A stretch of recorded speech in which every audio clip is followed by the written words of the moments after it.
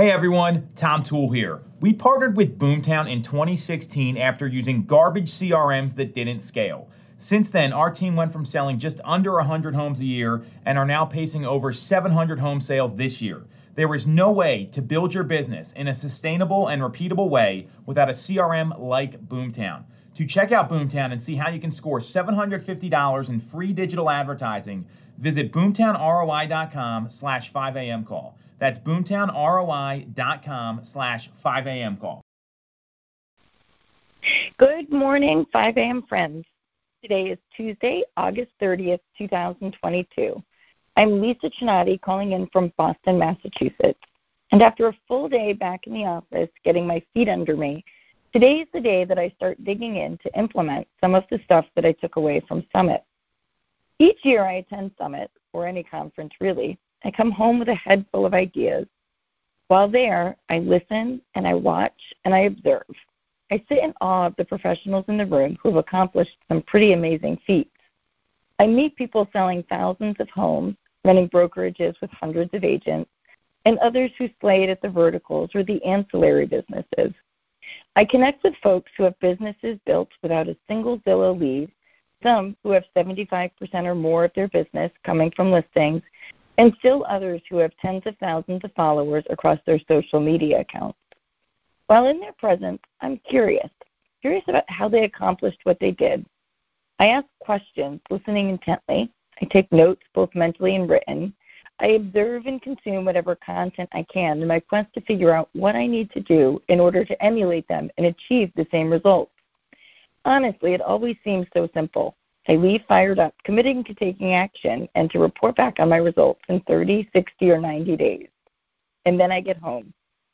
And then reality smacks me in the face. I don't love appearing in videos. I'm not a huge fan of making expired and circle dialing calls because I don't always know what to say, and I can get stuck in the fields when I feel like I'm dealing with rejection over and over. And I know I have to take some sizable financial risks this year, but I get nervous that I'm going to make mistakes and risk feeling as though that money has been wasted.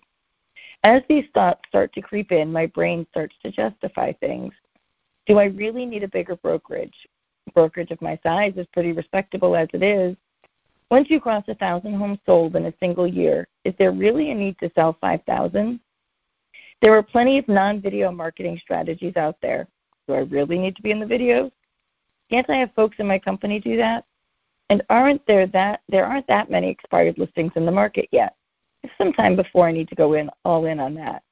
So maybe today's time would be better spent looking at Google reviews and double-checking finance reports.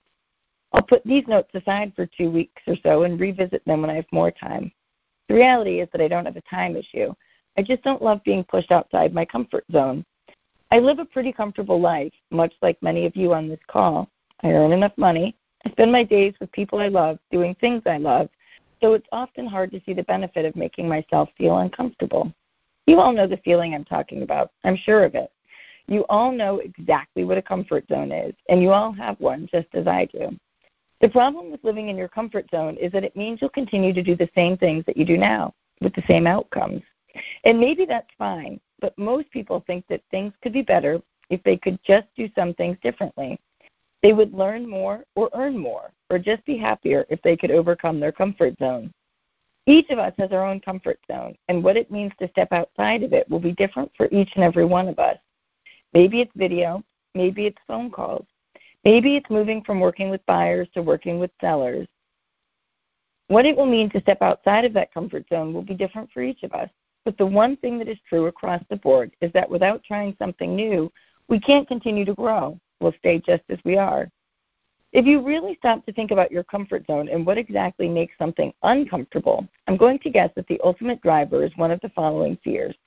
Competence, thinking you'll do it wrong or be bad at it. Faker syndrome, thinking that everyone will know that you don't know what you're doing or that they won't take you seriously. Fearing a lack of authenticity, thinking that that's not who you are. Fearing the outcome, that it'll be painful or hard to do. Feeling frustration about why you should have to do it. Fear of not being liked, thinking that people won't like you if you act a certain way. Or just habits, because it's easy to do things the same ways as always, and it takes work to change. As a side note, each thing or task outside your comfort zone probably has a different root cause. I knew that they do for me. And understanding the root cause or the challenge is just the first step. Overcoming the challenges is far tougher. Our brains are wired to develop stories to explain events around us, and those stories often very separated from fact. We all have stories about ourselves.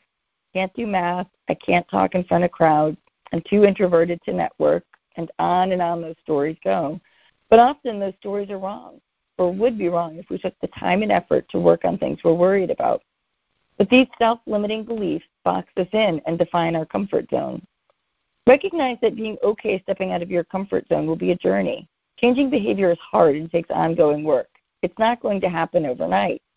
Understand that your comfort zone wasn't created overnight either, and you won't magically be totally okay stepping outside of that comfort zone today, tomorrow, or the next day. Start by being totally honest with yourself about what your fear is. What is the actual barrier for why you don't want to do the thing that you're struggling with? Don't let yourself believe the BS excuse that you tell the outside world. Get crystal clear on why you want to take that risk. Spell out all the positives that will come from accomplishing the task, and be honest about what the actual negatives are. Most of us are guilty of allowing the negatives to build up 1,000 times bigger in our heads. But if we write them down or say them aloud to a friend, it seems foolish that we let that stop us. Make a plan, because preparation gives you control, and control makes all situations less anxiety-provoking. As a result, the better prepared you are, the more comfortable you'll be. Then both for how you'll do the activity and how you'll deal with your barrier. And I know that you're not going to want to hear this, but practice, practice, practice. The only way to get comfortable with comfort zone issues is to throw yourself into it. Practice, if done well, will make you better at the activity, which will make it more routine, which is less anxiety-provoking.